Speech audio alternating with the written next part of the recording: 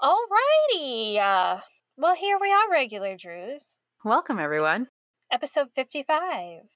We are going to be talking about a history of Nancy Drew adaptations. Well, aren't you a regular Nancy Drew? I learned that from the Nancy Drew detective. Okay, go. You think you can follow the clues and solve the case of the missing condiment, Nancy Drew? Because I've read every Nancy Drew mystery ever written. Nancy, please tell me you're joking. Wow, you suck at this Nancy Drew stuff. You should get a new hobby. My name is Carson Drew, and this is my assistant, Nancy. Nancy Drew. It's curtains for you, Miss Drew. Nancy Drew strikes again. A regular Nancy Drew.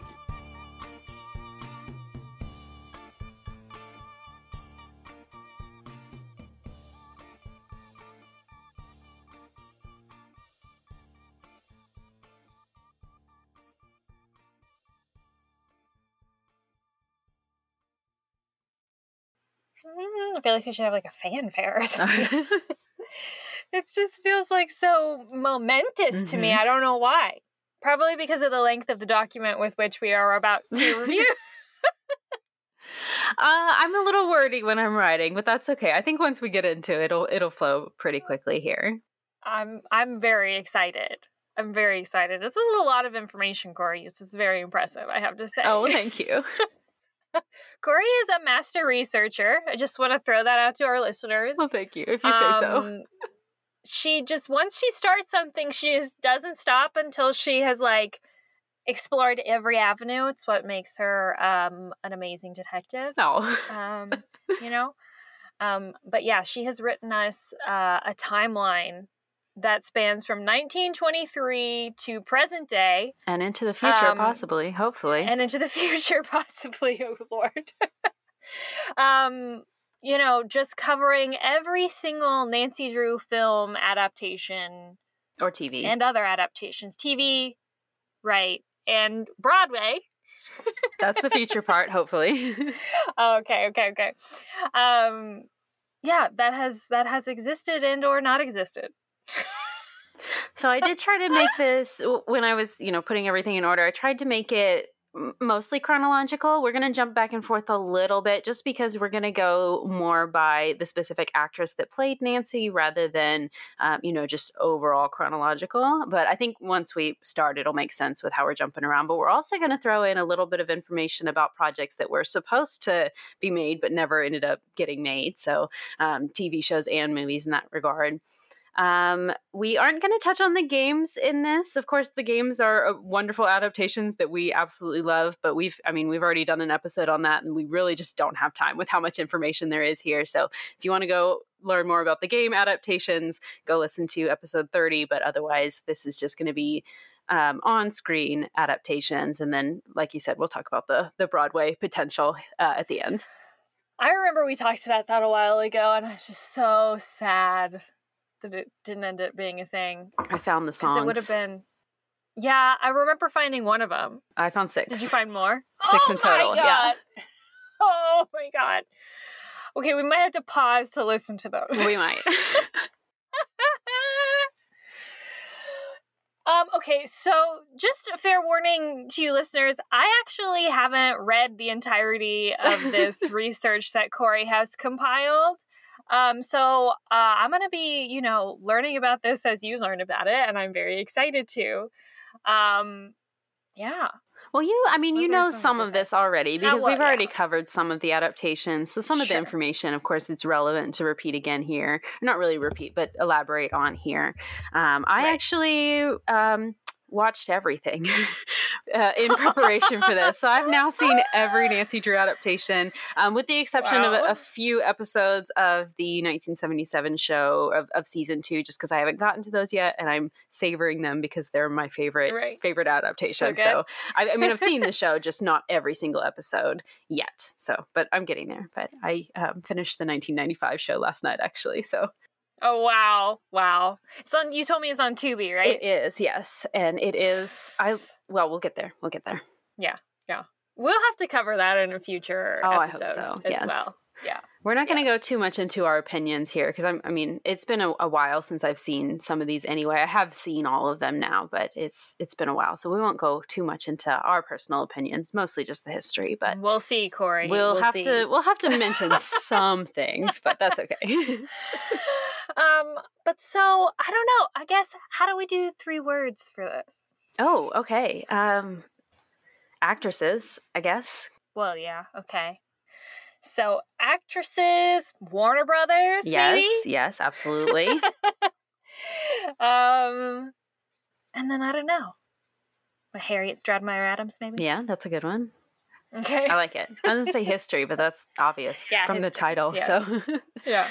I was trying to think who are our major players here. Definitely Harriet. Yeah. All right. Okay. Well, do you want to kick us off with Benita?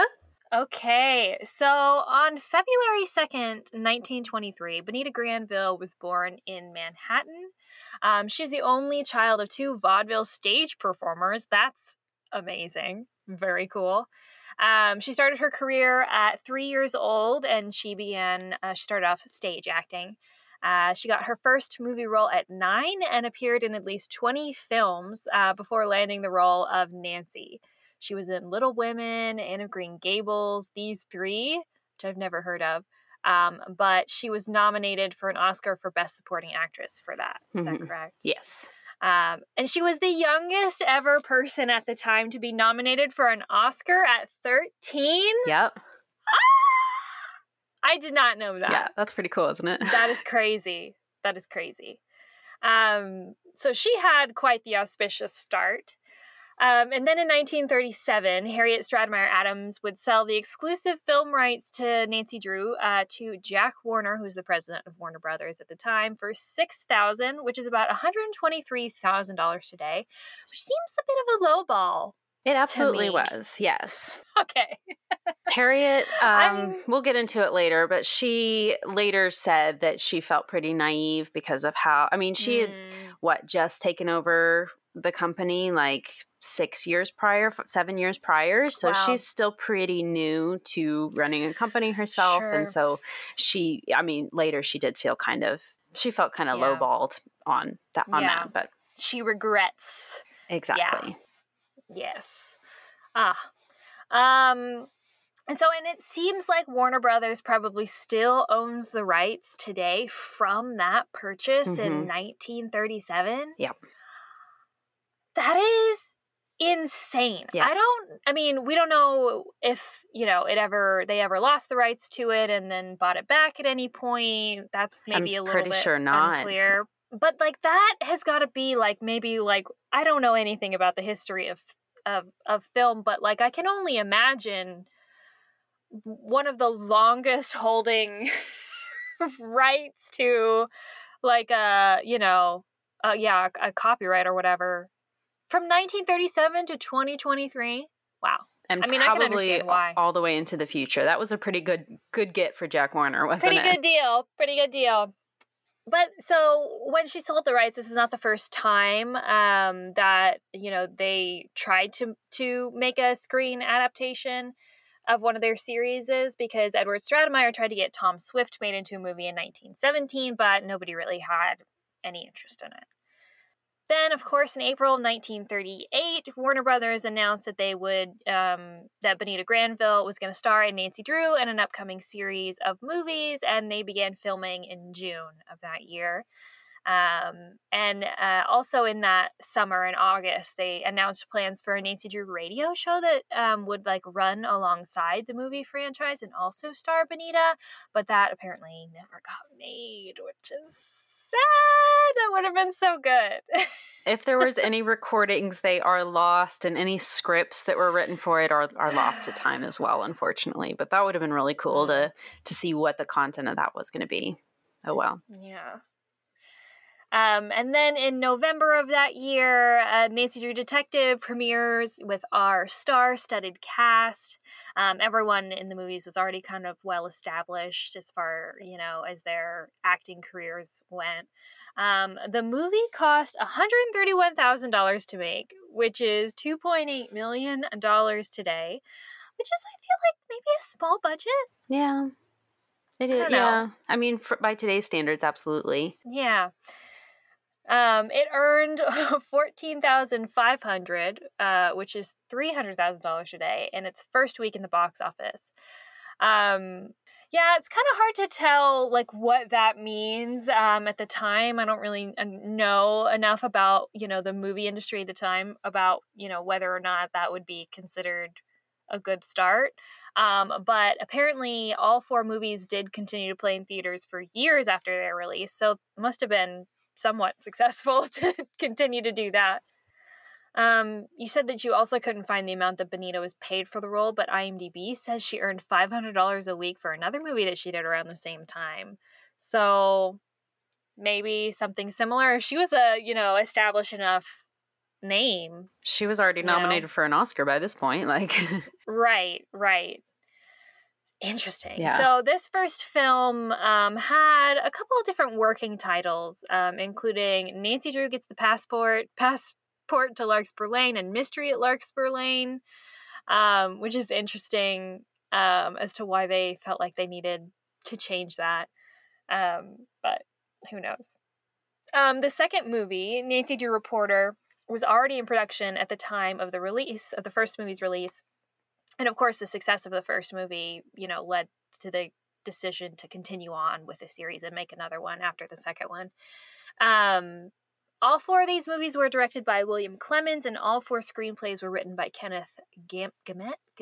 I don't know. Gamut? I don't know. Who knows? All 4 movies were comedy B movies, which means that they were limited to about a 60-minute runtime, and they would show in movie theaters before the main feature film. So that's what it means to be a B movie, which is interesting because I never considered like where that phrase or terminology came from. But of course, it came from like the fact that a movie theater has an A movie, Yeah, and they also have B. That was just interesting. I also tried for a really long time because I thought it would be really cool to find something like this, but like a picture of a movie theater marquee outside that has like Nancy Drew on the title. But because it's a B movie, it wasn't really. It wasn't, advertised like that. I could only find one instance of Benita having her name on a movie marquee, but it was for a movie that she did after Nancy Drew. So, oh well. Gotcha. But I thought that would have been cool, but probably didn't happen very often around the country, having Nancy Drew's name on the marquee. Right. Oh well. Speaking of Benita, she was only 15 when she starred as Nancy. And that year, I guess the same year that the first one came out, she starred in 5 other movies. Mm-hmm. Wow. Oh, you should read this the movie review that you put in here. Because it is really good. I read this. Oh, you did? Okay. So this this is from a December 1938 edition of Variety, and I have to credit Variety here. They have excellent online archives. I was able to find a lot of really cool, like old reviews from this series of movies in their in their archives. So I did put a few other in our notes here if you want to go and read them, but they're really long, so we won't take the time to read all of them. But I really liked this review for the first one. It says, fairly worthwhile kid stuff. Based on the series of Juve books by Carolyn Keene, Nancy Drew Detective is the first in a string of bread and butter pictures for the Moppets. I just love the 1930s terminology in this. It's too cute. Too light for adult fare and therefore limited to dueling at matinees or occasional holiday nights when the youngsters are on the loose. Benita Granville getting to the young miss age, parentheses, she drives her own car, so she's apparently supposed to be about 16, and softening just a trifle towards the boys is the hub around which the action revolves. Or, to put it more accurately, she's the spark plug that keeps the story rolling. As alert, curious, and fearless as a Scotty pup, she's always on the jump, always poking her nose into hornets' nests, and since it wouldn't do to kill her off, always thwarting the devious plans of the rogues she uncovers. As sidekick, she has the boy next door, Frankie Thomas, who's due to be written into the script as the properly innocuous romance. There's also her stern but kindly father, John Littell, who just to be prepared for future script exigencies is a lawyer. Headed for comedy attention in future editions of the series is a lame-brained police inspector whom the girl Gumshoe puts to shame. All strictly lightweight stuff, but harmless and pleasant, harmless and mildly pleasant, particularly considering the budget. Direction is acceptable since it keeps the action spinning and doesn't let subtleties impede the story. Miss Granville is forthright and refreshing as the bright-eyed heroine, while young Thomas, Littell, and others are there for the goods when called on. Brandon Tynan, a familiar and colorful character actor on Broadway for years, contributes a believable performance as a doctor beaten up by the kidnappers. Wow. Isn't that fun? It's also like, just, you know, by like normal standards, just like a good review. Yeah. Like, I mean, like a well-written, like accurate review of the movie. Yeah. I mean, like 1930s lingo or whatever aside. Oh, that's the best part for me. Which is the best, which is absolutely the best part. It's just like that is exactly what the movie is. Harmless, but worthwhile kid stuff. Yeah, exactly. Yeah. So on February 18th, 1939, the following year, Nancy Drew Reporter premieres. And this is Nancy's first ever murder case. Reviews for this one weren't as good as the last one, but still positive overall.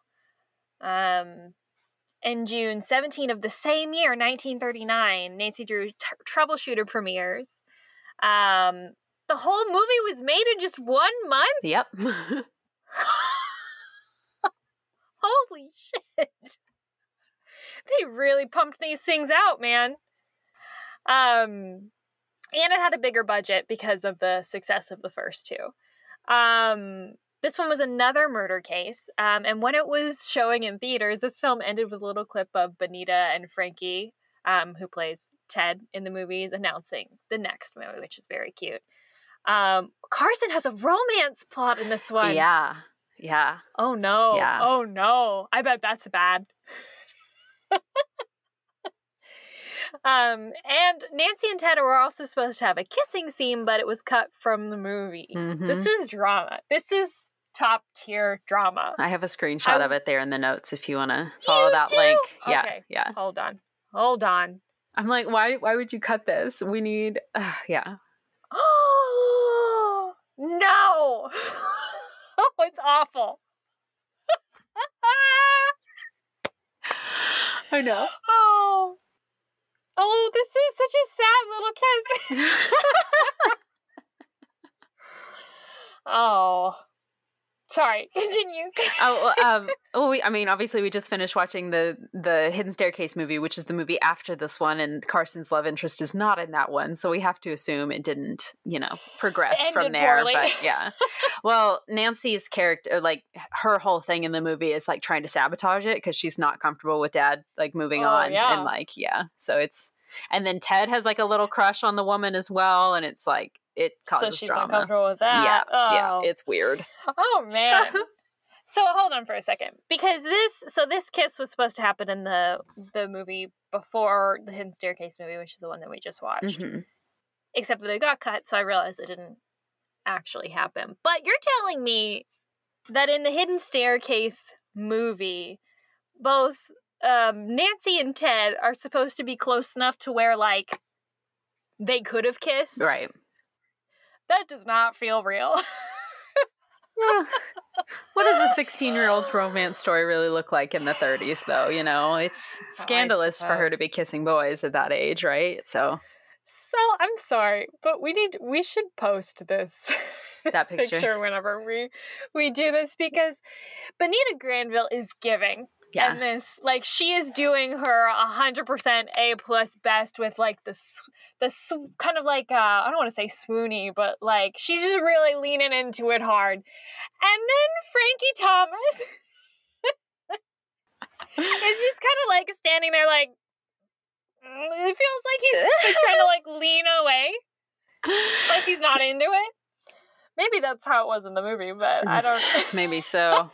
I couldn't find the actual scene like on YouTube or anything. I wish I could have, but yeah, that's a funny picture, man. Yeah, it is. Anyway, okay. So reviews said that this movie was kind of consistent in quality with the previous two, but had some unintentionally funny moments, which sounds accurate. Yeah. Yeah. Bonita did say that this was her favorite movie out of the 4, which is interesting. It was also my favorite, I must say. It was cute, yeah. Okay. Is this the one with the plane? Where they drive a plane and they take a picture? Or no, that's we watched that one before. There's another scene with a plane in another movie as well. Oh, okay. I'm trying to remember which one it was now because I watched them like back to back. The one that we watched previously was Nancy Drew Detective. Mm-hmm. No, I'm trying. It's either the second or the third one. I can't remember. But there's a scene with the bad guys where they like try to kill Nancy and Ted in a plane crash, and it's very intense. But okay. So this movie, Nancy Drew Troubleshooter, was supposed to be based off of book number 15, The Haunted Bridge, but they scrapped that in favor of using an original storyline. And apparently, in August, in a letter that Harriet wrote to Mildred in an August 3rd, 1939 letter, Harriet wrote, "I'm glad that you enjoyed the moving picture. I have only seen the first 2, although 3 have been shown in this area, and I have just heard that a 5th is in production. Up to date, we have not found that having Nancy Drew on the screen has increased the sales of the book any, but perhaps it takes a little while to get these things started." Fascinating. Yeah. Can you imagine owning and, caring about Nancy Drew so much and then not seeing all of the movies that showed in your area? Well, she was not a fan of these movies either, but that's the next bullet point, so. Right, yeah. Yes, so she reportedly felt that she was naive to sell the movie rights when and how she did. Supposedly, she regretted it because she didn't like the portrayal of Nancy and felt that, like, her personality was too far removed from the Nancy in the books, which I feel is, like, a totally fair criticism of the films. However, rumor has it that she based the Carson and the revised texts off the John Little's portrayal of him. That's pretty cool because, he's kind of the more, not more caring, because Carson was never an uncaring father, but just more doting than he was in the originals, and then that kind of influenced how she wrote the new Carson. So I could see that. I like that. Mildred, however, reportedly liked the films despite the difference from her original manuscripts. Interesting. Very interesting. Yeah. Oh, I want to know more. Me too. I'd love to know more about what Mildred thought specifically, but I could not find it. Do you want to take it from here? Okay, yes. So September 9th, 1939, Nancy Drew and the Hidden Staircase premieres. This is, of course, yet another murder case and the second of the 4 movies to be directly based off of one of the books. Reviews for this one praised it for being a great comedy movie, but they criticized it for not making more of an effort to make the mystery appeal to boys. What? Yeah. What does that even mean? It's too girly. We need boys to be interested as well. What about the mystery is girly? Someone's murdered, they shoot guns. Mm-hmm. Well, what is girly? The main character is a girl, so automatically it's a girl movie, right? There's a boy in it. Yep. What more do they want? And it was also criticized for being an unfaithful adaptation of the book, which, I mean, understandable. Fun fact, some copies of the book at the time were printed with a special banner on the cover indicating that it was adapted into a movie. And in order to promote the movie series, Warner Brothers sent press kits to local movie theaters, encouraging them to start Nancy Drew fan clubs with high school girls from their community, as a come to the movie theater and we're going to have watch parties for the Nancy Drew movies, but also you're in this club now. So they had screening nights, and they would have other empowering events, come meet a woman with a career and hear what it's like for ladies to have jobs. Wow. Members who joined would receive a membership card in the mail, and they were instructed to follow certain rules so as to emulate Nancy and her personality. Shut up. Rules included oh my God. No smoking, no drinking, no petting. Yeah. Yeah. And Bonita was named the honorary president of the clubs. There's a full list. My jaw is on the ground. I have somewhere I have the full list. No smoking, no drinking, no petting. Yeah. No petting? Yeah. AKA no randy business? No fooling around. Yeah. It also said that Wow. girls should pay their own way on dates when they go out with boys. And, what were some of the other ones? This makes me so angry. I know. What if... Oh! But hey, in exchange for following these rules, you got a signed autograph photo of Benita Granville. So maybe it's worth it. I don't know. You can just lie.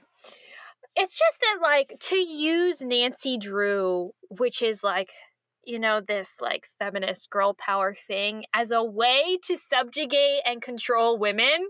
Yeah. Nancy wouldn't be doing these things. Okay.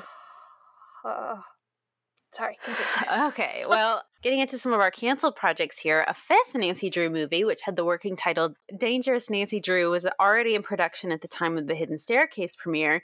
It was actually already, likely had already been filmed at this time. We don't know for sure, but an interview that Frankie Thomas Jr. did later in his life, he was the actor that played Ted in this, he said he remembers filming a fifth movie, and it just never got released. So who knows, but we do know that Kenneth Gamay, however we say his name, he actually wrote 8 total screenplays for this franchise. However, before The Hidden Staircase premiered, Warner Brothers announced that they were switching gears and instead going to move the franchise forward as a series of 2-reelers. So this meant that they were going to do like 20-minute shorts rather than the 60-minute films. Quite a pivot, but then just 1 week later, in August 1939, Warner Brothers announced that, yes, The Hidden Staircase is still going to be released as a movie as planned, and that's still going to come out 3 months from this date of the announcement. But they were canceling all plans to produce any future Nancy Drew films or 2-reelers. They didn't specify a reason, but a couple things here. Benita was planning to leave her contract with Warner Brothers at this time. She was actually going to end up going to MGM Studios right after this, and they probably decided to just end things rather than recast her in the series. And also fans were really not happy with the decision to switch to the 2-reelers, and so maybe they were like, probably not worth it. If people hate it already, they might not watch, so... Well, it just seems really challenging to have to write a mystery in 20 minutes. Absolutely. Like, what would you how would you even do that? Yeah. And we'll talk about that when we get to 1995, because that series is 20 minutes. Well, 30, but with ads and everything, more like 22. But anyway. Following her time as Nancy, Benita's going to go on to star in 28 more movies between 1939 and 1956. She actually didn't stay with that MGM contract for very long, probably because she was getting lesser supporting roles. But then in 1941, she signed with RKO Pictures, who I don't even know if they're still around anymore. But then in 1943, filmed their anti-Nazi propaganda movie, Hitler's Children, which she later says is her favorite movie out of all of her roles. And it was actually a huge success. It was one of the biggest movies of 1943, not just for RKO Pictures, like overall. It was massive. I mean, it's 1943. Right. This is a very, very relevant issue in the world. So it was, anyway. Yeah. Interesting. Wait, did you watch it? I have not, but I've read the summary of it. Yeah. Oh, interesting. Here's a fun little factoid that I didn't know, though. In 1942, the book Benita Granville and the Mystery of Star Island by Katherine Heisenfeld was published. This book was part of a series of mystery novels that were pretty reminiscent of Nancy Drew and Nancy Drew's style. This series, though, featured famous actresses from the day. So think like Shirley Temple, Judy Garland, a dozen others as sleuths. So, of course, it's not a true story, but Benita Granville it's her, not as Nancy, but it's just Benita Granville solving a mystery. And even so funny. Like even the book itself from the time, I think they're actually still printing it today, but if you find a copy from the time, it looks like the Nancy Drew books from the time, like with the blue and the orange letters and the big font. So I would love to get a hold of that and read that and see what it's like. That's hilarious. So funny. Yeah. And then on February 5th, 1947, Benita gets married to Jack Rather, who is a Texas oil millionaire who, got super rich making oil money and then decided, hey, I want to produce movies and I got the money to do that. So he moves to Hollywood, starts producing movies. Marries a starlet. Yep. Well, in 1947, he met her on the film of a movie that he was producing. It was called The Guilty. And she was the star. Actually, she was the star twice because she played twins in the movie. And John Littell also was in that movie, or Carson from the Nancy Drew series, which is fun. Jack rather had 2 children from a previous marriage, and he and Benita had 2 more children, Linda and Christopher, both of whom are still alive today. And Linda was a child actress in some of her parents' productions that they made later on, as were Rather's previous 2 children. So upon getting married, Benita informally retires from acting in films and would only star in 3 more movies between 48 and 56. She would also guest star on a few TV shows in the 1950s, but by this time, Benita became heavily involved with the Rather Corporation, which was Jack's movie producing company. And she became a movie producer in her own right. She worked on titles through the 80s on The Lone Ranger and Lassie were some big ones, and her last ever on-screen role was in the 80s as well. I think she was a narrator for one of those productions as well. Got it. That's really cool. Isn't it? And then in 1955, so before they got married, Jack, under the Rather Corporation, opened the Disneyland Hotel in California in an exclusive deal with the Walt Disney Company. And this was the first ever hotel to ever bear the name Disney, which is kind of cool. And then, of course, when they got married, Benita assumed ownership as well, and she kind of started this career as a businesswoman. And the couple actually owned several hotels together throughout their marriage. They opened several more. Remember that for later. I know it doesn't sound super relevant to Nancy Drew right now, but remember that one for later. Oh, okay. Wow. So I know that this is just like a peek into, Hollywood or whatever, and just like in a really weird, like, offside kind of a way. Yeah. But this really does just highlight kind of how incestuous the whole business is. Yeah. You know what I mean? Crazy. Like, everybody knows each other and everyone's involved in everyone's business, and it's all one big money pit. Big time. Yeah. You know what I mean? Oh, yeah. Oh, yeah. This runs pretty deep. There's a lot of information about Disney tying into Hollywood, and it's crazy. But fascinating. And then in 1978, Jack had the Disneyland Hotel expanded to add the Bonita Guest Tower, which is still there today, and he opened a restaurant on the premises as well and called it the Granville Steakhouse, which is no longer there. Cute. Isn't that so sweet? I love that. Oh my God! What if they really loved each other? I know. I know. I hope they did. That's kind of sweet. I hope so too. I don't know why. I just always assume that like people get married unhappily. You know what I mean? I don't know why.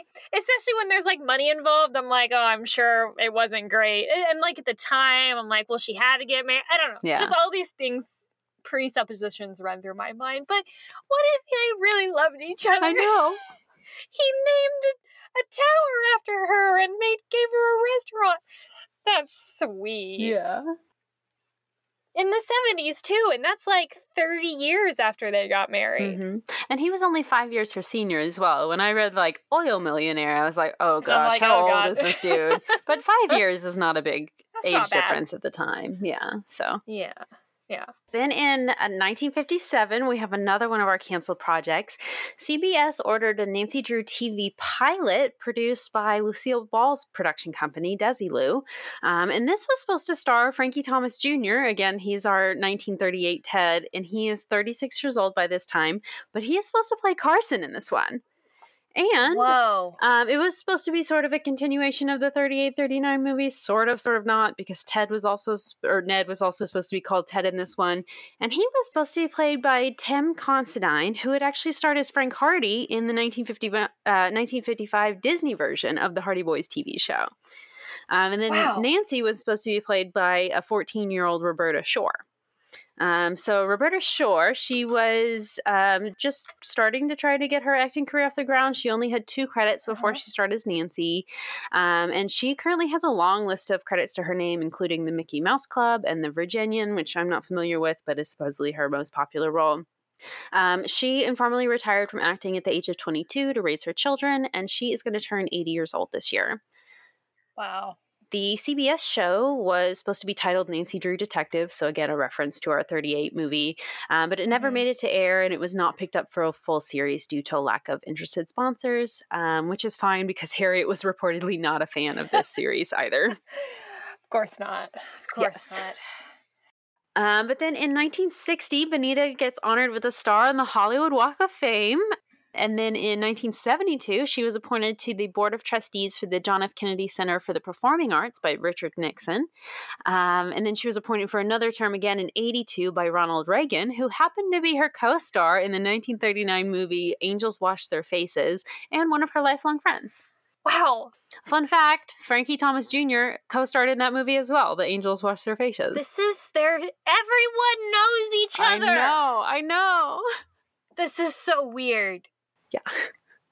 And then in 1984, Jack dies of cancer, leaving Benita as their sole owner of the Rather Corporation, which she sold to Disney along with the Disneyland Hotel in 1987. And then sadly, a year later, in October 1988, she dies of lung cancer at the age of 65. And then in 2011, Disney inducted both her and Jack into the Disney Legends. And she would have turned 100 years old if she was still alive this year. Oh my God. I know. Why is that so sad? No. My heart. They died within a year of each other. I know. Oh, no. No. 4 years. He died. 4 years. And then she still tried to keep the company going for like 3 years and then eventually just couldn't do it. And I see. Sold it to Disney. And then a year after that, she died. Yeah. Wow. I know. And they're Disney legends? Yeah. I know. Only 65 years old, but she did so much in her life, you know? She had amazing career. Yeah. Wow. She was an amazing woman by all accounts. That is so cool. Absolutely gorgeous into her old age as well. If you find pictures of her, she's just as glamorous as she was when she was a younger woman. And yeah. And I bet she was super rich. Oh, absolutely. I mean, you sell something to Disney, you're making some money off of that, right? Like, yeah. But yeah, do you want to take it with our Pamela Sue section here? Sure. Yeah. So our next Nancy Drew starlet, Pamela Sue Martin. She was born on January 5th in 1953 in Westport, Connecticut. It's so funny. In her junior year of high school, she was working at a hamburger restaurant when her friend encouraged her to follow her to New York City so they could both become models. Yeah. So cute. So she dropped out of high school and moved to New York, where she started modeling with her friend, and then she later started auditioning for movies. In 1972, she landed her first film role in To Find a Man, and then she returned to Connecticut to finish high school, and then was almost immediately cast in The Poseidon Adventure, which spent a total of 12 weeks as #1 in the box office and was nominated for 9 Oscars. Mm-hmm. Yeah. Holy shit! Our Nancys are so talented. I know. Wow. Season 1, episode 12 of the Hardy Boys Nancy Drew Mysteries TV show, The Mystery of the Ghostwriters Cruise, pays homage to this movie. Her performance in that movie led her to getting her first leading role in the following year. So cool. So in 1976, producers for ABC approached Harriet Stratemeyer Adams with their idea for a combined Hardy Boys and Nancy Drew TV show, which is, of course, where we know Pamela Sue Martin from. Of course, Harriet was hesitant because of her dislike of the 1930s movies, but she did agree under the condition that she was given full veto power for every script. Jeez Louise. Oh, Harriet. But the producers happily agreed to this, though, and casting directors started their search with Joe, looking for, a quote-unquote young David Cassidy type, which we talked about before. And they found one in David Cassidy's younger brother, Sean. Sean Cassidy. And Sean had already begun his career as a musician. Then they cast 25-year-old Parker Stevenson as Frank, and then they started working on casting Nancy. Jamie Lee Curtis apparently auditioned for this role. That's very cool. But they did, eventually cast Pamela Sue, who was only 24 at the time. Yeah. I say only 24. I guess she was playing an 18-year-old. Yeah. That's believable, though. I think it's fine. Totally. On January 30th, 1977, the first episode of the Hardy Boys Nancy Drew Mystery airs on the Sunday night 7 p.m. slot on ABC. And you know, the first season, the show alternates between the Hardy Boys and then Nancy Drew episodes every week. The first episode on January 30th was a Hardy Boys episode, and then, you know, Nancy's first episode premiered a week later on February 6th. There's 14 episodes in season 1 of that series, so 7 for Nancy, 7 for the Hardy Boys. That's interesting. A fun fact: the pilot episode was filmed in 1 day, and they filmed for 24 hours straight. Yeah. Isn't that crazy? Why? They needed to How get did it you do done. this to yourself? They were trying to rush it so that ABC would pick it up. I guess, yeah. And Cassidy and Stevenson, who play Frank and Joe, or Joe and Frank, I guess, respectively, met for the first time that morning. And instant chemistry. I know, isn't that great? That's crazy. Another fun fact, according to IMDb, some of the episodes were filmed in part on the RMS Queen Mary, which was leased from the city of Long Beach and operated as a hotel by, oh my God, Bonita Granville and Jack Rather.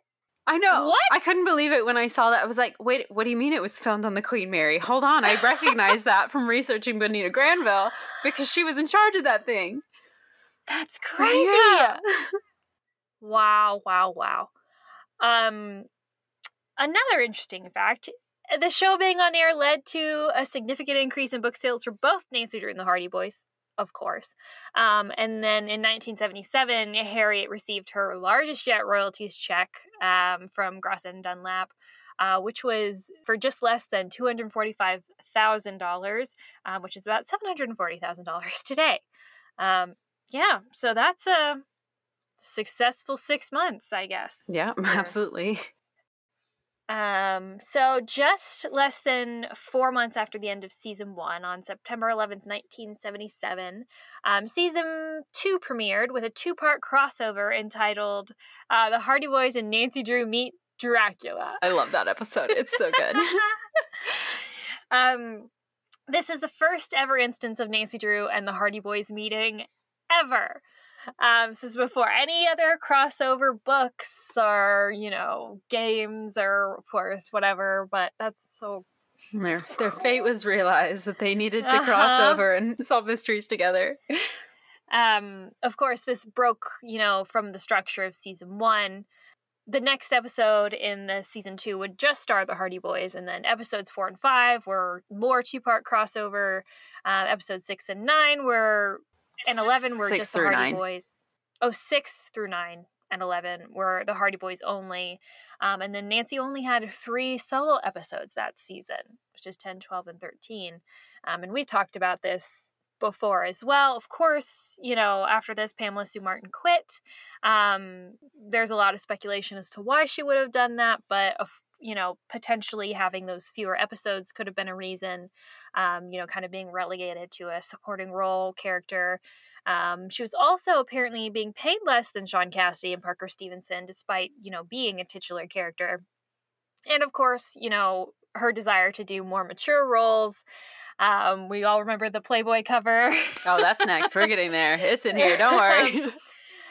And apparently she and Harriet Stridemeyer Adams kind of butted heads over how, you know, quote unquote sexy Nancy was allowed to be. Rumor has it that they hated each other. Yeah. Yeah. Interesting. Yeah, so about their pay, Sean Cassidy earned $15,000 a week. Yikes. Which is $76,000 today. That's a lot. That is a lot. That's a big check. But because of the massive success of the show's merchandise, they sold lunchboxes and watches and posters and clothes and a bunch of other stuff. He earned the vast majority of the money from this show from merch alone. We don't have any information on Pamela Sue Martin's earnings, but if it was less than that, and probably less enough for her to be pretty peeved about it, it's understandable. Yeah. Right.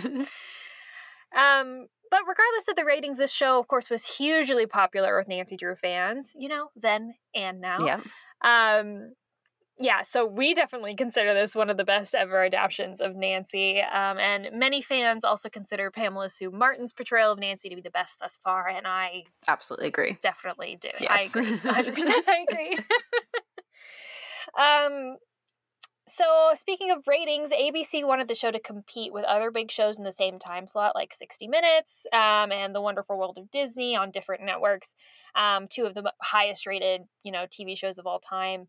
The Nancy Drew Hardy Boys show did have good ratings, but it couldn't quite meet the bar that, ABC set for it and that it wanted it to achieve. So, how do you outdo 60 Minutes on ratings? I I'm don't sorry. know. It's just... That seems crazy. For what is almost effectively a children's show, definitely a family show, I would say. So it's... Mm-hmm. Yeah. It was too high of a bar. Yeah. Definitely. On February 12th, 1978, Nancy Drew returns to the show for the two-part crossover episode Voodoo Doll, but this time portrayed by Janet Louise Johnson. She appeared as Nancy in 4 total episodes of season 2, all of which were crossovers with the Hardy Boys. Following the end of season 2, the decision was made to cut Nancy from the show entirely, and it was renamed The Hardy Boys for season 3, of course, because no Nancy. And then, of course, ratings declined from there, and then the show was canceled after 10 episodes, which we know.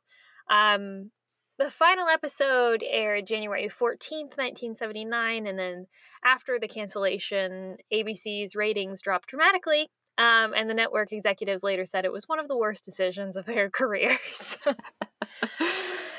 Wow. Awesome. Yeah. Just a little bit of information on Janet Louise Johnson. She was 18 years old, so, a few years younger than Pamela Sue when she played Nancy.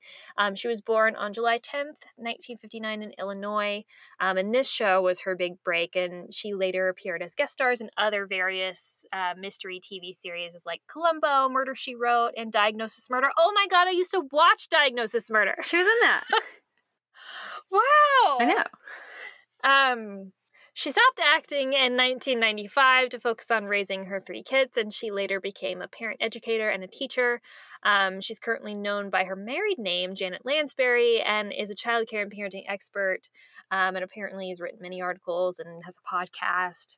And she's going to be 64 in 2023. That's cool. In July of 1978, a few months after her departure from the show, Pamela Sue, to the, of course, absolute horror of Harriet Stratemeyer Adams, posed for Playboy in character as Nancy Drew. She's featured on the cover of the issue wearing a trench coat and holding a magnifying glass, accompanied by the words, Nancy Drew Undraped. Yeah. And in the interview for the magazine, she discussed her fear that being associated with Nancy Drew would lead to her being typecast as sweet, innocent characters forever, while, of course, Pamela Sue had ambitions for more mature and edgier roles. And she also just expressed her frustrations over the structure of the second season of the show, which makes sense. And of course, she continued acting after leaving Nancy Drew, most notably from 1981 to 84 as the character Fallon Carrington Colby in Dynasty. She won a Bambi Award for this role in 1984 and continued to appear in TV and movies after this and hosted the February 16th, 1985 episode of Saturday Night Live. A little bit of personal information. She's been married and divorced 3 times. She has 1 son, Nicholas Allen, from her 3rd marriage. Following the birth of her son, she took a break from acting in 1991 to travel the U.S. in her Volkswagen van and spend time with her family. She's great, isn't she? Yes. In 2002, she returned to acting with a guest appearance on That 70s Show, and has done a few other TV shows and movies since then. During this time, she also worked as the director of a theater group in Idaho. In 2019, many of us know that she played the character Harriet Grosset, a medium, in the pilot episode of the CW's Nancy Drew TV show starring Kennedy McMahon. And of course, this is a reference to Harriet Stratemeyer and Grosset and Dunlap. Currently, Pamela Sue is an environmental and preservation activist and philanthropist and spokesperson for Greenpeace and a wild horse sanctuary. I didn't know that. She loves wild animals, apparently. Wow. And she turned 70 just in January of this year.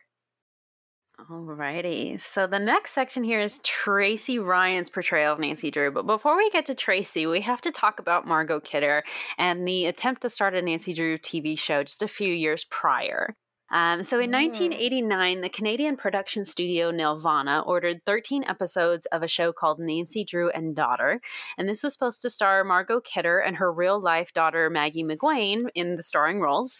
Margot Kidder was born October 17th, 1948 in Canada and was best known for portraying Lois Lane in the Superman movie franchise from 1978 to 87. In December of 1990, while filming the first episode of the series, Margot was actually in a car accident on set, which resulted in a pretty severe spinal injury and led to her being partially paralyzed. It also, of course, had severe mental impacts on her mental health, as you might be able to imagine. And this story is actually really sad. I don't know how much you know about Margot Kidder's life. A little. Okay. I only know because of the reference that they made to her in Gilmore Girls. Oh, okay. And looking it up based on I don't remember what that Gilmore Girls. What that reference was. She made a reference to someone looking like wide-eyed Margot Kidder in a bush. Oh, okay. Yeah. Oh, wow. Okay. Yeah. Yeah. So it's just a little not great, but yeah. Nelvana actually refused to compensate her for the damages. I believe that she sued them for like workers' compensation and then ended up losing, or no, she sued them to like get the compensation for damages, but then lost the court case. And then that resulted in her being ineligible for workers' comp or something to that effect. So, I don't know too much about the fault here, but it kind of seems like they did her dirty and not supporting her in her like physical recovery following this and her mental health recovery, because it's just, this is a horrible situation. So bad, in fact, that the project had to be canceled because she wasn't able to work for years after this. Had the series been made, this would have been our oldest Nancy yet. Margot was 42 at the time and her daughter Maggie was 15. And sadly, she died by suicide in 2018. Her daughter Maggie is currently 46 years old and works as a writer now. So really, really horrible story. Would have been an interesting show, though. I'd like to know more about the premise, but oh wow. Moving on here, though, February 8th, 1971, Tracy Ryan is born in Ontario, Canada, and she majored in drama and Irish studies at the University of Toronto, and then in 1993 got her big break in the TV show Family Passions. Then September 23rd, 1995, the first episode of Nancy Drew, starring 24-year-old Tracy, airs. Like the failed 1990 show, this is also produced by the Canadian studio Nelvana, and this rendition featured a 21-year-old Nancy who is a criminology major in New York City. The series was actually inspired by the Files book series, which is kind of fun. Although there's no, like I said, I just finished watching it last night. There's no murders or anything like that in it. These were only 30-minute episodes in a not so primetime slot on Saturdays. And I believe it aired on the WB here in the US. But they really had to like cram these movies into these episodes because they were so short. Like it's one of those, it doesn't even feel like procedural, which I really liked about it. It doesn't feel super formulaic. It feels like, I don't know, kind of feels like you're reading a file that's extremely, extremely condensed. But it's one of those where like you have to pay attention to everything because they only have so much time. So everything is important and you never know how it's going to play in. So that's kind of fun. I like that aspect of it. I feel like I remember watching the pilot episode of this like a long time ago, but I don't remember liking it. Really? Okay. Yeah, but they don't even really have time to like introduce more than one suspect in a lot of cases, but a lot of the mysteries are not super complicated, you know? Like it's like, who is that guy that ran out in front of my car? And then Nancy ends up finding him. And then that's it, you know, like that's the pilot. So yeah. Ned's only in like 3 or 4 episodes of this though, which is kind of nice. So that's good. And I really like the Bess and George portrayal on this is really fun. I think the Nancy, Bess, and George dynamic is probably one of the truest adaptations to the books. I'll have to rewatch it. It's pretty good. Yeah. I liked it. But fun fact, Nelvana also produced a Hardy Boys TV show at the same time, and the two shows aired back-to-back the same night. And unfortunately, the ratings for both shows were so low that they were canceled mid-season, and each show only had 13 episodes each. But they did attempt to do a little bit of a crossover with this as well. Tracy did star as Nancy in the final 2 episodes of the Hardy Boys show, although the Hardy Boys didn't appear in any of the Nancy Drew episodes. That's fine. I haven't seen the Hardy Boys show at all, so I'll have to watch that to see if it's comparable to the Nancy Drew show. But the final episode for both of these did air on December 16th, 1995. And another fun fact for you here, the current Hardy Boys TV show that started in 2020 that's now on Hulu is also a Nelvana show, which I didn't know. Wow. I didn't know that either. Sounds like Nelvana knows what they're about. They kind of do. But Tracy Ryan is actually still acting today and has been in many, many, many TV shows and movies since Nancy Drew. In 2003, she married Bruce McCullough, who is also an actor. He's done a lot of things. We were just talking about Gilmore Girls. If y'all know Gilmore Girls, he was Tobin on that show, who is the night manager at the inn. He's done a whole bunch of other things. I think he used to also be a writer for Saturday Night Live, and he had his own sketch comedy show for a while. But big name actor, and they have 2 children. And Tracy turned 52 this year. Wow. Everyone knows each other. It's great. This is so weird. Wow. Do you want to take Maggie here? Yes, I want to take Maggie, my favorite. I love Maggie Lawson. I mean, all of our actresses are great, and I have a great soft spot in my heart for all of them, but Maggie Lawson is my favorite. She's incredible. I love her. I love her so much. Probably because it's like a childhood nostalgia kind of a thing. Yeah. Yeah, she's in a lot of TV shows, that I watched and liked, so Maggie Lawson. She was born on August 12th, 1980 in Kentucky and began acting in her local community theater at 8 years old. And then she moved to LA at only 15 to appear in her first TV show, Unhappily Ever After. Of course, she would appear in 18 more TV shows and movies before her time as Nancy, including Home Improvement and Boy Meets World. Love Boy Meets World. In 2002, January, ABC orders a pilot of a Nancy Drew TV show intended to air in the 02-03 season. And this movie would depict 18-year-old Nancy starting out at River Heights University as a journalism major and subsequently stumbling upon a mystery. Auditions for the role of Nancy began in February of that year, and Maggie Lawson beat out Rachel McAdams, Christine Larkin, and other actresses for the role. They started filming the pilot over a couple weeks in March 2002 and intended to air this movie in fall of 2002. But ABC decided instead to test their luck with it as a mid-season replacement and push the release to January of 2003. They ordered 6 more scripts, and the cast were given contracts for a spring 2003 season. But they changed their mind. In May 2002, ABC decided to air the Nancy Drew pilot as a movie on The Wonderful World of Disney to test reception. The film was dedicated to Mildred Wirt Benson, who died in May that year. So then it does, on December 15th in 2002, it does air at 7 p.m. and 7.5 million people watched it, which was pretty good. But reviews apparently for it were not super positive. There's an excerpt from a review in Variety that says, while the character may have evergreen appeal in theory, the execution here by director James Frawley feels like it's stuck in some netherworld. He would have us believe here that an inspiring pep talk or a heart-tugging speech is still all that's needed to turn grievous wrongs into a triumphant victory. Mann's script tries to be timely with college athletes and drug abuse, but except for a few arguments with her father, this version feels more like a fantasy throwback with a few nods to modern life via coffee houses and cell phones. Lawson has the clean-cut go-getter style of a 21st century Nancy, but her version of the she-Sherlock appears to be driven by self-interest rather than the desire to help the greater good. That's arguable. Okay. That's interesting. Yeah, I don't know. Well, I also don't know that that's a fairly accurate read on original Nancy Drew either. Yeah, I very think true. her interests were pretty self-serving. Anyway, but her Nancy is independent and resourceful, but she's also a big pain in the ass. Daddy Drew, played by Brett Cullen, receives a much-needed makeover and gives the story its most credibility. Any chance of resurrecting the mystery franchise, however, will need some serious rethinking. And so rethinking they did. Because in January 2003, ABC decided to go ahead and cancel all future plans for more episodes or movies starring Maggie.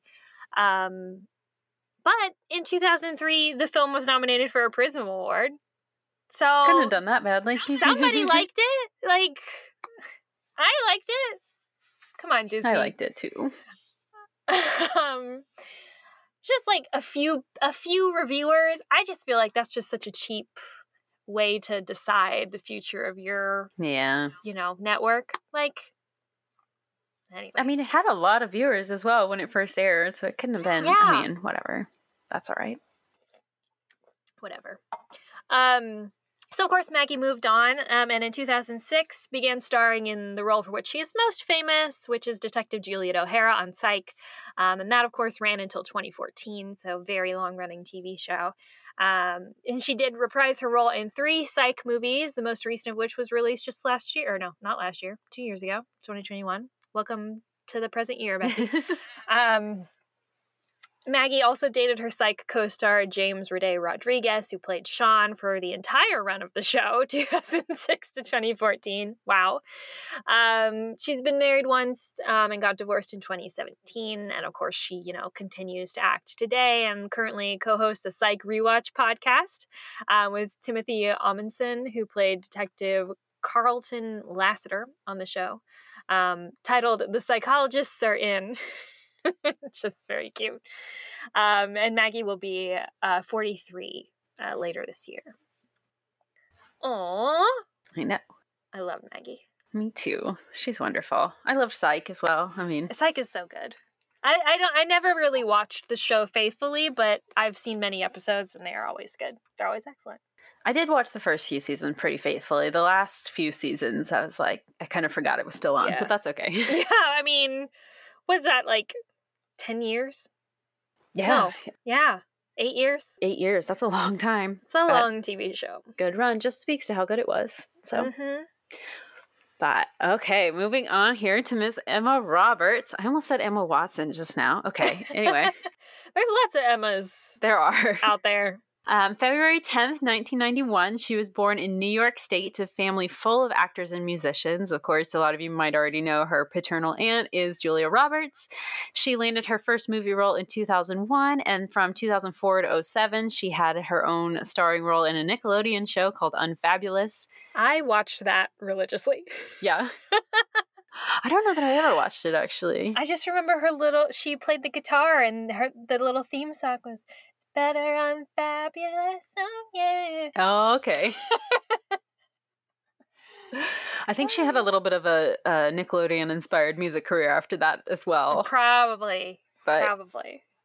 Then, of course, we get into her time as Nancy, but it actually goes back all the way to the early 1990s because Warner Brothers had been kind of toying with the idea of making another Nancy Drew movie since then, but it did take until 2006 to actually get the ball rolling on this when they finally started casting for the role. Amanda Bynes actually auditioned, but they passed over her for a then 16-year-old Emma was chosen for the role, and filming went from January to April of 2006. That would have been interesting. I know, right? And Amanda Bynes. I mean, she was doing a lot of these types of movies at the time, so I wouldn't have been surprised if they'd gone with her, but Emma was a good choice, I think, for what this movie was. So Amanda Bynes is probably too busy. Probably. Honestly, yeah.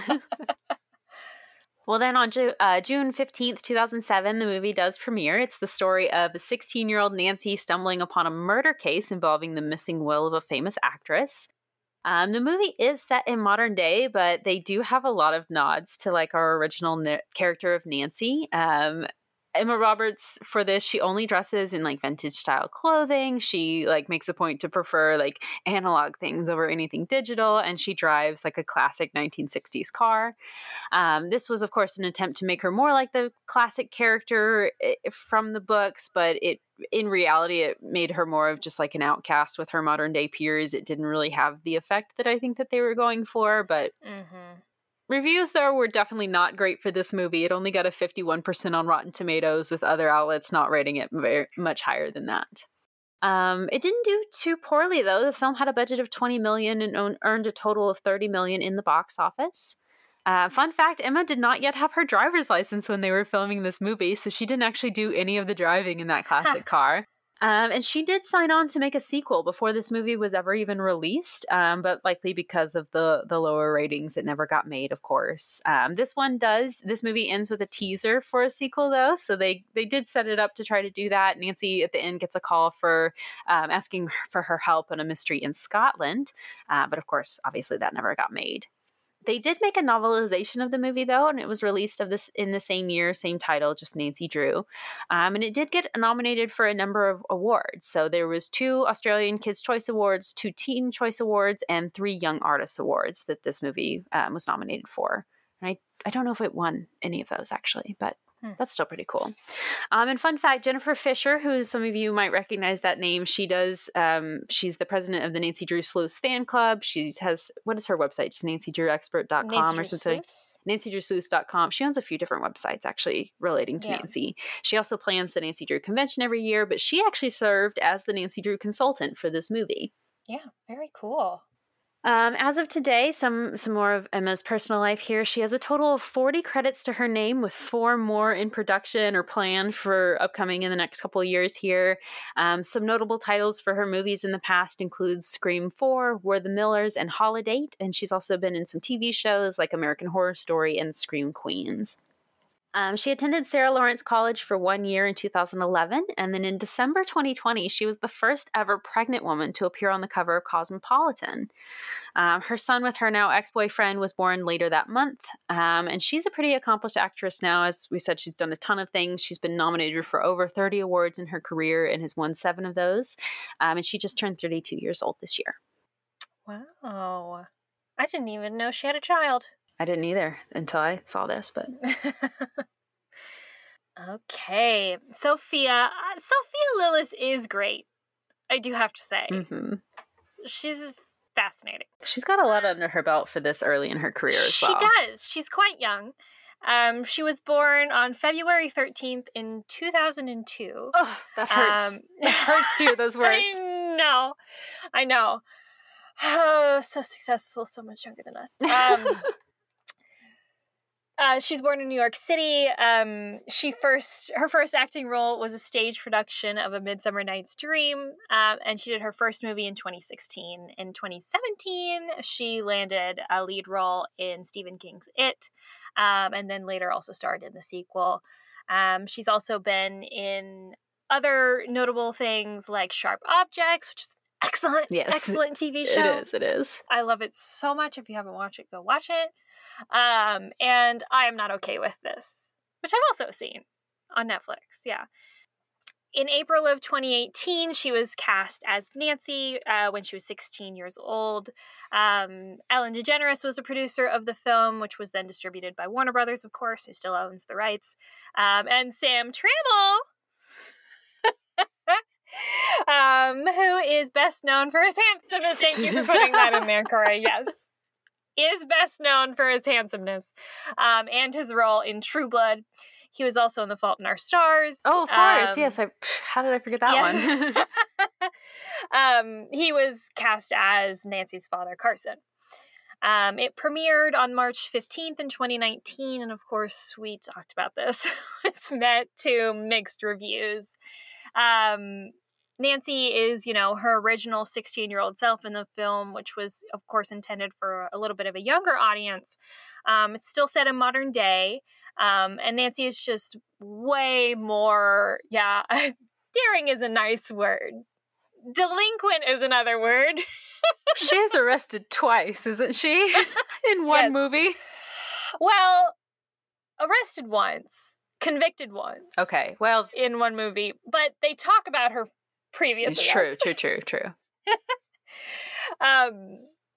So she's, a little bit more daring than, other Nancys that we might be used to. But of course, all of her actions are in the name of justice. So everybody, praised Sophia's portrayal of Nancy, but with plenty of criticism given to the actual mystery plot.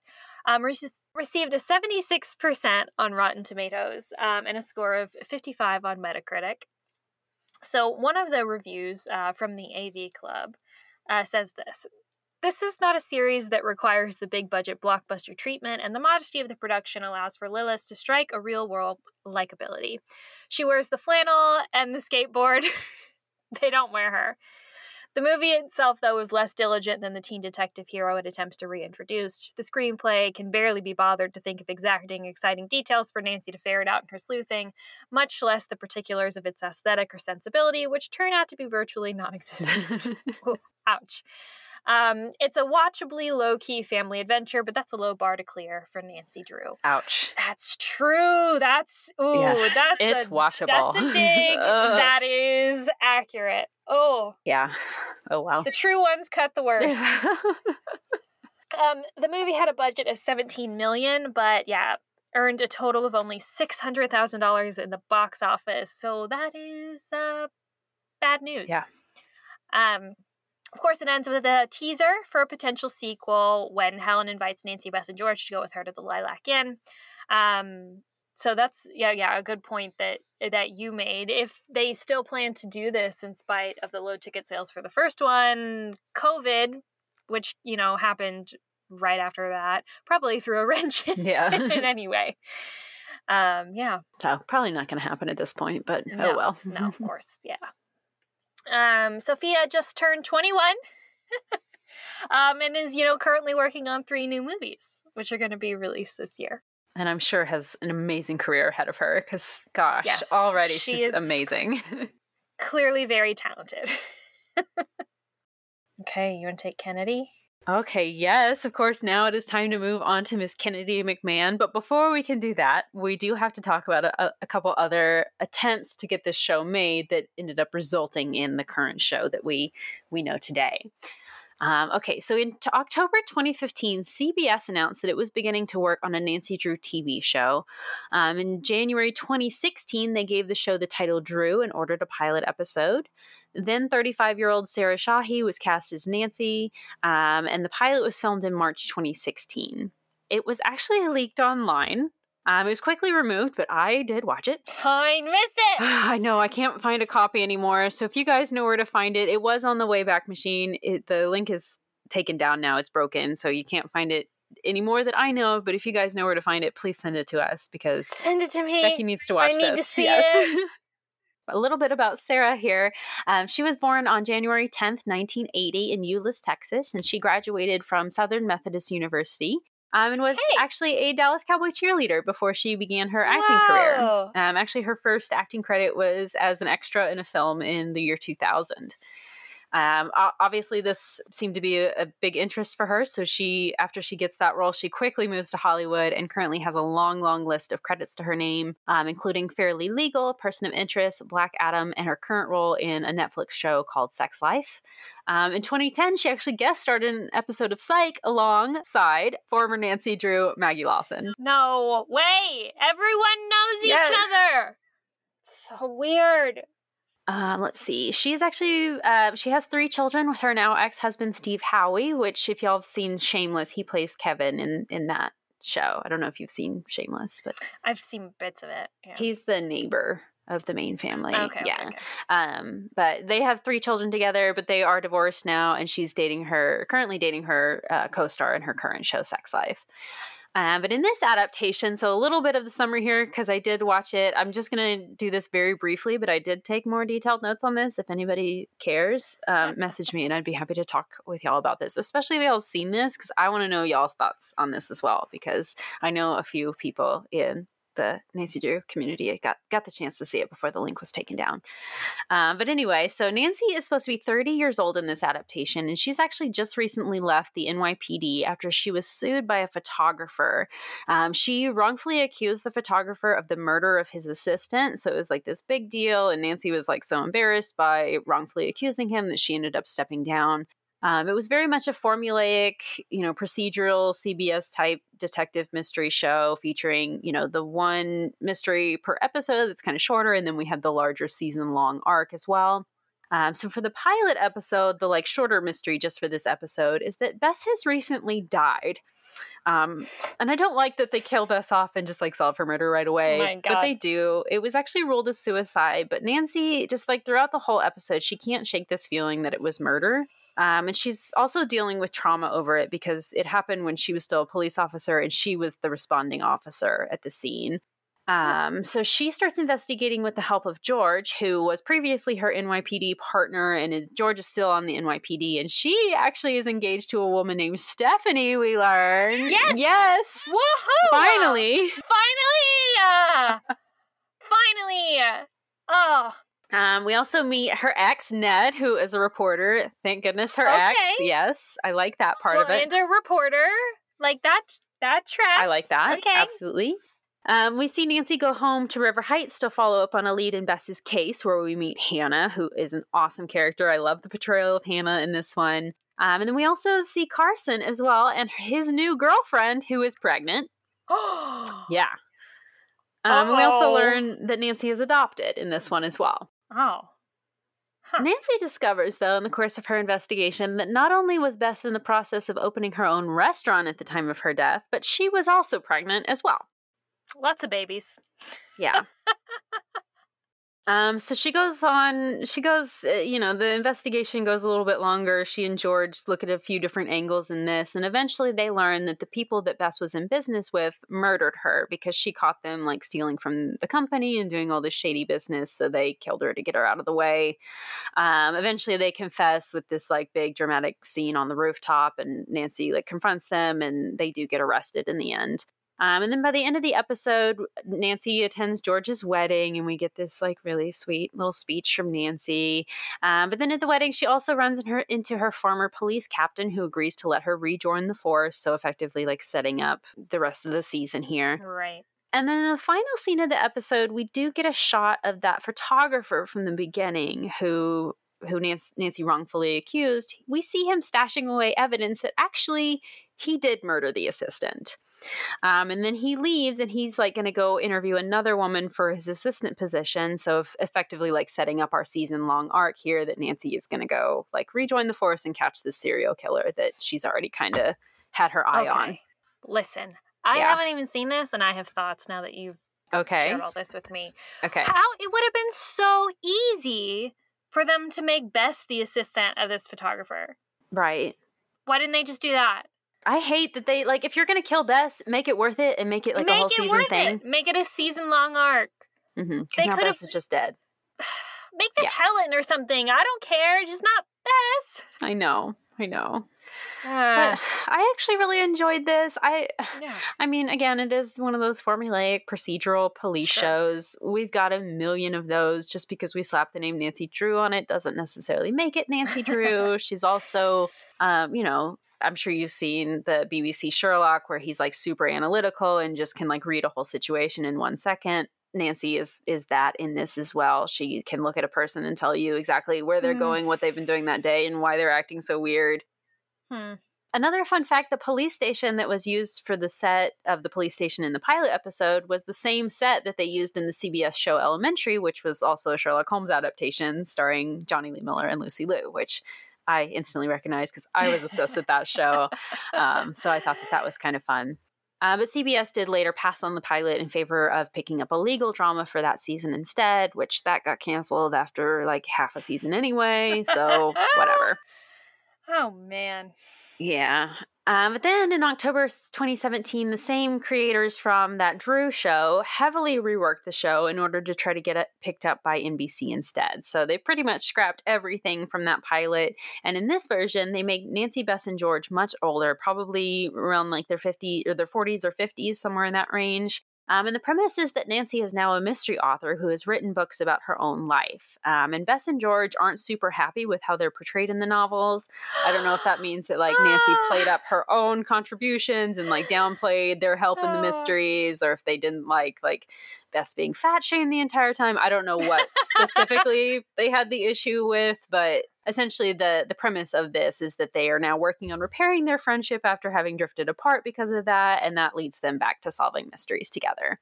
That's kind of cute. Yeah, it would have been interesting. I mean, again, we lose that, like, young detective who is defying the police expectations to solve things faster than everyone else, and it's very different, but it could have been a cool idea. We've never had anything like that before. We've never had an older Nancy Drew. Right. Sadly, though, NBC did pass on the show, and it got reworked and then changed hands and then reworked again. And then this happened many, many, many times before finally ending up in the lap of the CW. Ah, yes. So that leads us to October 30th, 1996, when Kennedy McMahon is born. Actually, she was born to 2 writers, and her mother, Lisa McMahon, is a mystery author. Fun fact. Oh, I didn't know that. Yeah. Kennedy majored in acting at Carnegie Mellon and graduated in 2018. She had 2 TV show guest stars before being cast as Nancy, but those were her only real big credits. But then in February 2019, she was cast as Nancy. Mm-hmm. September 2018, CW orders the pilot episode of Nancy Drew and announced that Josh Schwartz and Stephanie Savage are going to develop the show.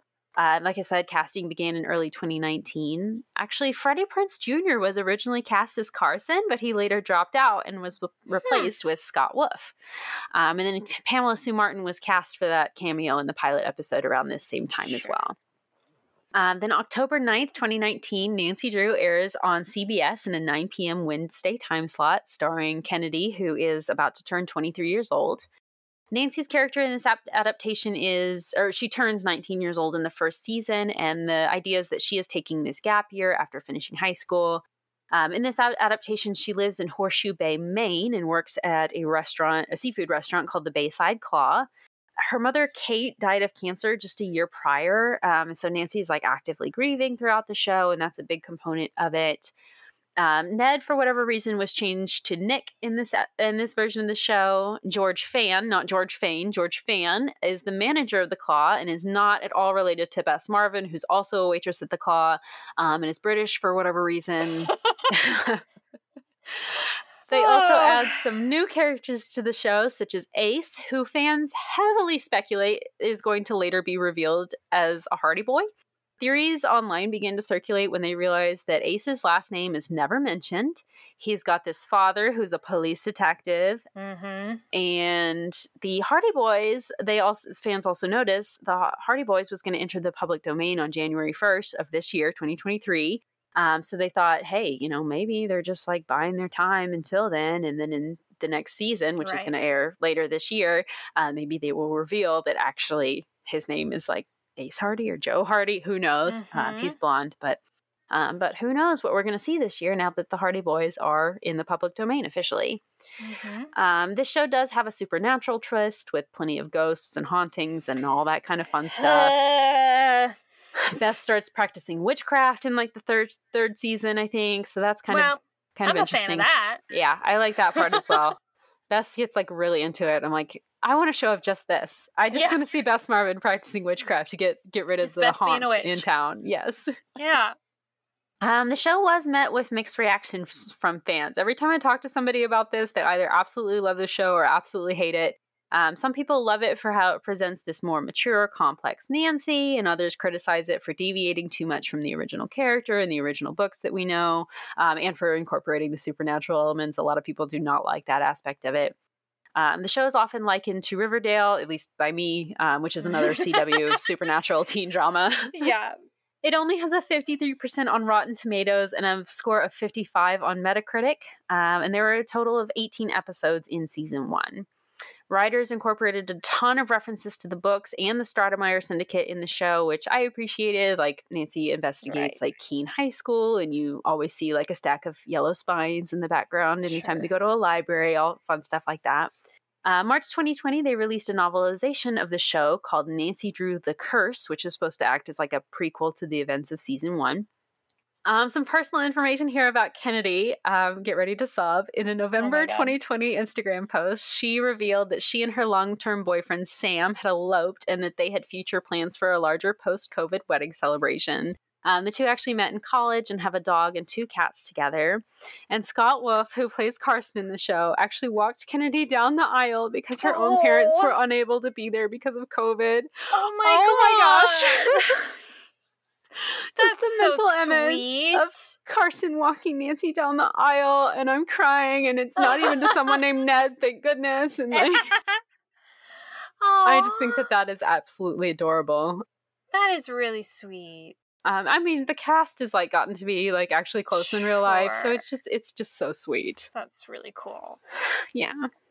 Kennedy has been really open about her own mental health struggles and her OCD diagnosis herself. And in a June 2021 Instagram post, she revealed that the Nancy Drew writers actually allowed her to have a good deal of input on how Nancy is portrayed and how her trauma is portrayed in the show and how it's dealt with.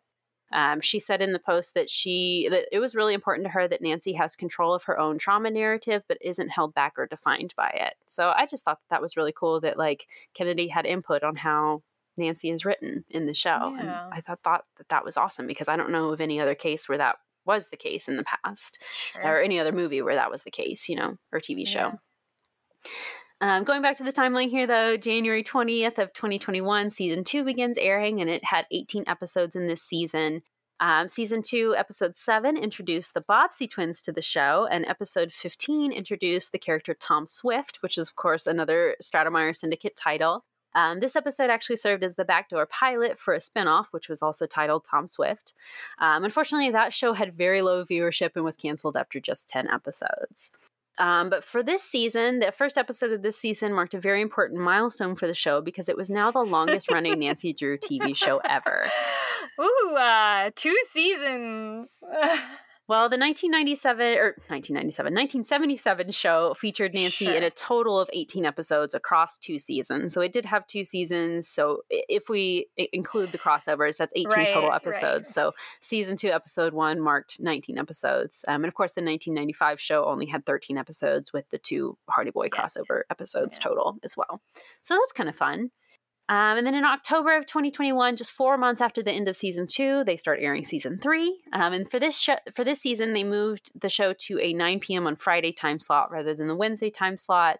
And there were only 13 episodes in season 3. Then in March of 2022, the CW announced that Nancy Drew had been renewed for its 4th and final season. Filming wrapped on December 17th of last year, and it's set to air on May 31st of this year, 2023. And the final episode is going to air on August 23rd, meaning that there will probably also be 13 episodes in that season. So if that's the case, that will bring the total episode count for the show to 62. And then in January of 2023, Kennedy announced that she'd been cast in the main role of a spinoff of the show The Good Doctor, which is going to be titled The Good Lawyer, which is going to be about a lawyer with OCD. And Kennedy is going to turn 27 this year. That's exciting. I know. Good for her. Congratulations, Kennedy. Yeah. Of course, this brings us up to present day now, but we cannot go without talking about a little bit more here about the future.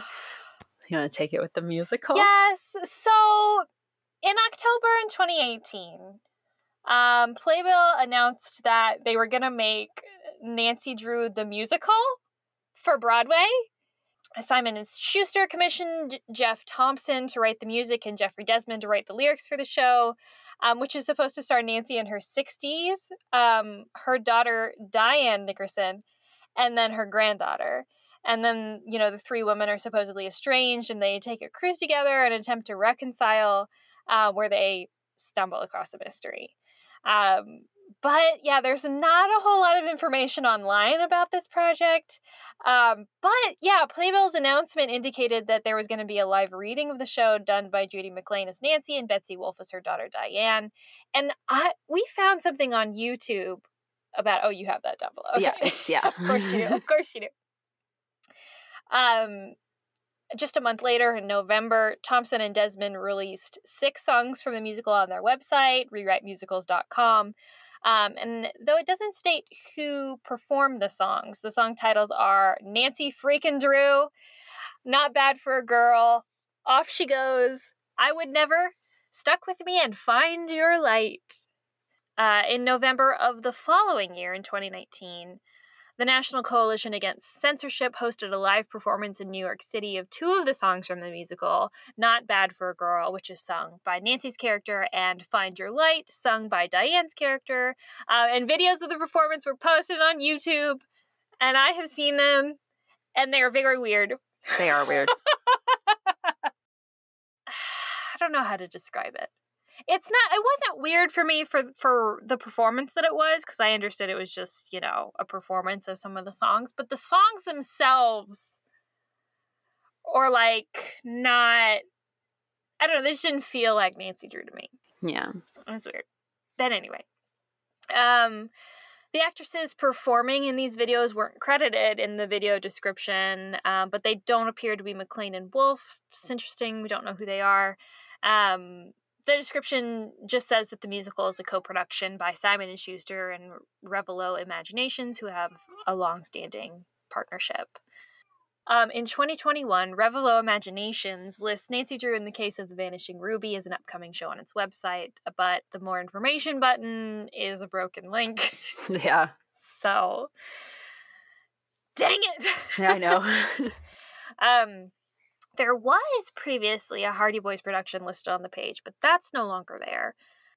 But, you know, around that time there was COVID, so the production probably had to pause, and, you know, there's no new information, so it's probably not happening. Well, until you read the next part here. Oh God. Oh, what? Okay. So in December, you read this part. Yes. Okay. So I've looked. I actually contacted the guys that Simon & Schuster hired to write the music and lyrics, and they did not respond to me. But then in December of 2022, Jennifer Fisher posted the following on her Facebook page, implying that work is possibly still being done on the play. So this is a quote from her. 2023 looks to be a great year for Nancy Drew fans. There's a super fun project coming up with something that's never been done before for Nancy Drew, so I've appreciatively been able to be a part of that, and I can't wait for that to launch soon. There's an upcoming immersive tour that may debut later in 2023. Oh my gosh, we need to go to that. And possibilities with Nancy Drew Broadway play still being in the works. We'll see how that progresses, but the new revamped treatment and team behind it is amazing. There's more, but I can't say much now, so I'll leave it as a curious cliffhanger to be continued in 2023, but as soon as I can talk about it, you'll all get the scoop. So, something is happening. We just don't know if it's still the same team that had been announced as previous. We don't know if any of those songs that are online are, you know, still going to make it into the final production. We don't even know if the premise is still the same, but supposedly this is happening, y'all. So maybe we need to go to New York when this premieres just so that we can see it on Broadway, because oh my gosh. 100% do. Oh my God. I know. Oh my gosh. My heart just started beating so fast. Oh, okay. The amount of hype I would have, not just for a musical version of Nancy Drew, but like just any play adaptation would be just like, so excited. I know. I gotta keep it in check. The thing is, okay, I do want to talk about Nancy Drew adaptations in general, because I just feel like it's just so disappointing. Yeah. It's hard to do a Nancy Drew adaptation right. But, like, what is the problem? Do you understand my question? Like, it feels like everybody wants to do it. Everybody's been doing them. Mm-hmm. They're popular. It's, like, people are interested. People watch them. All that stuff, but then just something just isn't right and just never clicks, and it's disappointing. And I don't know if it's just like not understanding like the fan base correctly, or like what people are actually like looking for in a Nancy Drew adaptation that causes a lot of them to fall flat. Right. But it's just every single one, it feels like nobody gets it. Yeah. It always seems like they're trying to do Nancy Drew, but with a twist. Oh, it's Nancy Drew, but it's modern day. It's Nancy Drew, but she's older. It's Nancy Drew, but she has a skateboard. It's, you know, it's not, it's Nancy Drew, but there's ghosts but she's somehow. Professional. Yes. Yeah. It's never just Nancy Drew. Mm-hmm. And I think that maybe that's why the 77 one was so successful. One, because Harriet had a big hand in that show. And that's true. You know, it's so close to the original books that they didn't try to change a whole lot. That it is just trying to be Nancy Drew. There is a little bit of a spin that now we have the Hardy Boys here, but that is still pretty faithful with how the Hardy Boys are portrayed. I just feel like it's so possible. It's like so possible to get to make a Nancy Drew adaptation that is faithful, but also good. Yeah. And it's just truly baffling to me how, like, we just can't manage it. We just can't seem to manage it. or at least not for very long. Yeah. I wasn't sure if they were going to keep going with the CW show, the current one, because people were really pushing for a season 5, and now there's like a zombie cliffhanger that they did at the last end of the season, and it's just like, yeah. Anyway, I know I've come down hard on the Nancy Drew CW TV show. I don't hate it. I think it's fine. I just don't want to watch it. It's unintentionally funny to me, and I think that that's a shame. Yeah. There's just something about seeing characters that you really love be different than the way that you love them. Absolutely. That just is like, this isn't right. This is not... And I'm not saying that, like, adaptions can't take things in a new direction and, introduced, like, like new settings and even ghosts, hell, if you really want to. But it's just, like, at its core, not a whole lot of the Nancy Drew adaptions that I have seen, I feel like at their core, feel like Nancy Drew and just aren't deserving of the title of Nancy Drew. Right. It's always like, let's make this brand new mystery show with these cool, different elements and just slap the name Nancy on it. Yeah, exactly. And call it good. And it's not the same thing as starting with the character of Nancy and staying true to her and then trying to build around that. And I feel like the problem at this point is just that Nancy Drew's name is just so ubiquitous that almost like any young female detective gets slapped with the title of Nancy Drew or Nancy Drew-esque, or like if you watch other young detective shows like, Veronica Mars, they called her Nancy Drew all the time. And there are some similarities, but like no more similarities than, the CW Nancy Drew has to actually Nancy. That's true. So it's gosh. Yeah. But it's just like, at this point, I feel like we really desperately need something or someone to bring us back to the original point of the series in order for us to, like, regain just what, like, the true essence of Nancy Drew. Right. It's too scattered. They're all different portrayals. Nobody has a clear sense of what this actually is. Yeah, it's just all so different and varied. And it's like, but there really is like a common thread and a theme of like, female empowerment and, being young and different a little bit, but like positive, and I don't know. But none of them, like, I feel like actually like capitalize upon that common thread. Oh, absolutely not. Right. They'll capitalize on whatever special take that they are doing. And it's just like, come on. But I don't know. That's just my opinion. Well, and we've said this before, but this is probably very likely the reason why the games were such popular adaptations, because you don't see Nancy, so there's nowhere to like place those expectations, because you are seeing out of Nancy's eyes. You're acting as Nancy. Yeah, so... And you also get to choose, whether or not Nancy is forthright in a conversation sometimes. Or maybe you choose not to say something. Sometimes you have to say things in order to progress the mystery or whatever. And the more recent ones, you don't. Sometimes you can just move on, So, yeah. I mean, so it's very easy to like that portrayal of Nancy Drew when you're deciding what goes into it and how, I mean, obviously it's all predetermined, but what, still. Yeah. Yeah. We didn't even talk about, sorry.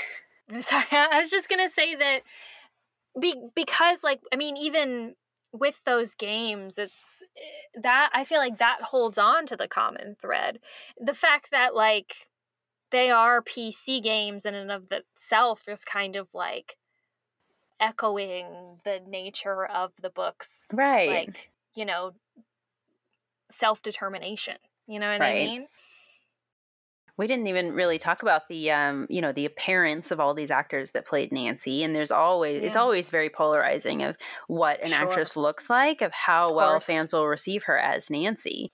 I know that there was a lot of Sarah Shaw, they were like, oh, how dare they not make Nancy white? And it's like, gosh, why is that the most important part of this? I want the like her personality to be Nancy. I don't care what she looks like, but Right. you know, it's always interesting to see, oh, is she blonde? Is she redheaded? It's, you know, yeah. that's Who are always they a fun gonna cast? topic. Yeah. Yeah. And of course, in the games, we don't have to see Nancy, so that's not Of even an course. issue because we are Yeah. Nancy. Who cares? So Yeah.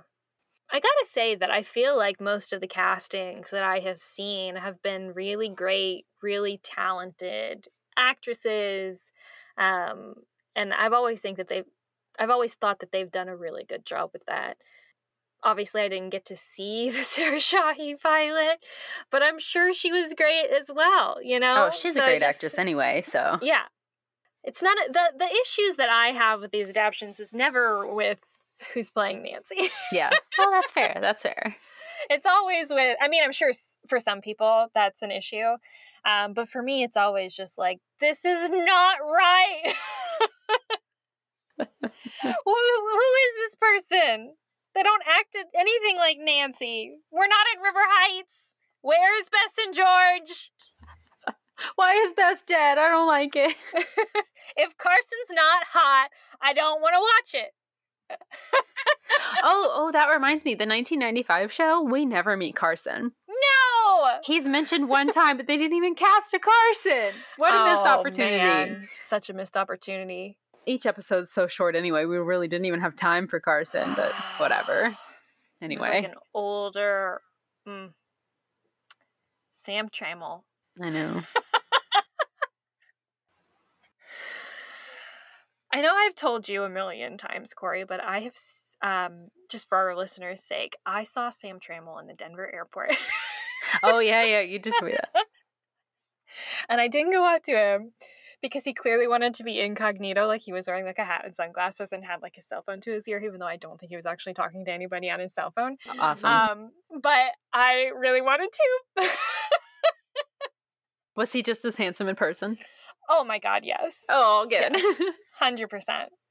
Salty gray, like stubble beard. Oh, nice. Anyway.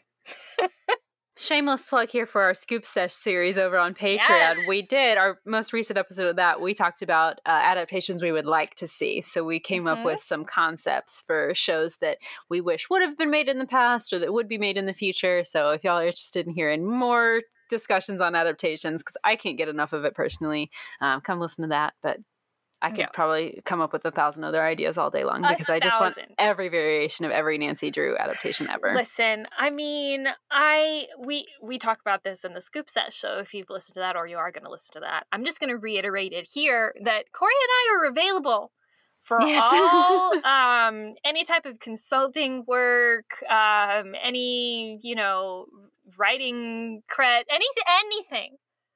Just give us a shout. We're on Instagram.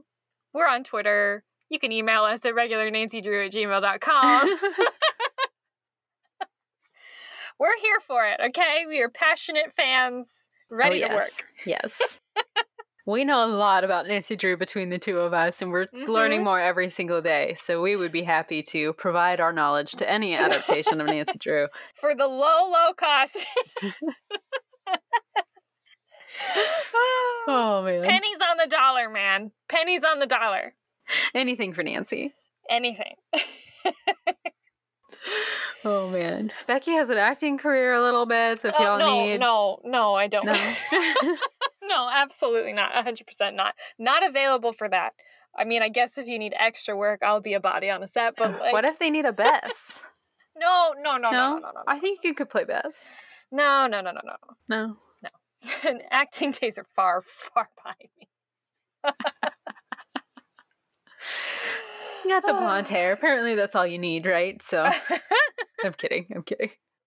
But yeah, blonde hair and body issues. No, I'm here. No.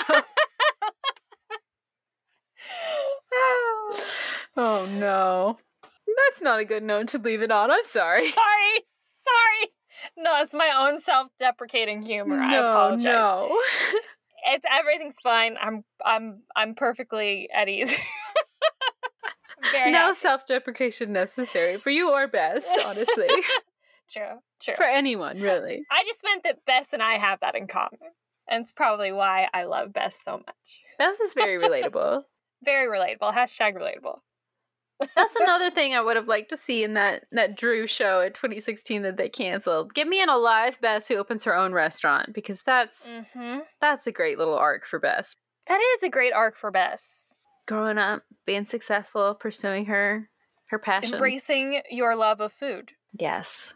Ain't nothing wrong with it. Exactly. Zero wrong with liking food.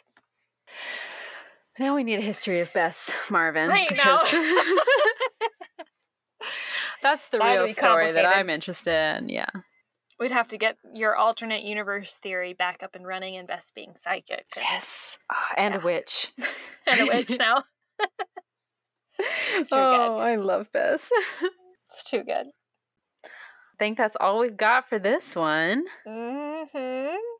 Yep, but so next up for episode 56, we are going to be covering, drumroll. I don't know if that sounds like a drum roll. Does to me? Do you want to say it, Corey? Sure. We're going to go back to the mystery stories, of course. We're going to cover number 6, The Secret of Redgate Farm. I'm excited. You said this is about a cult? Nancy investigates a cult in this one. Oh my god. I've heard that this one is bonkers. It's been a long time since I've read it personally, but I'm excited. Yeah, I don't remember ever reading this one, ever. I have no memory of the plot. That doesn't mean I didn't read it. I just have no memory of it. I mean, that same goes for a lot of the mystery stories that we read when we were little, so. Yeah. So, join us next time, regular Drews. We'll see you then. Bye.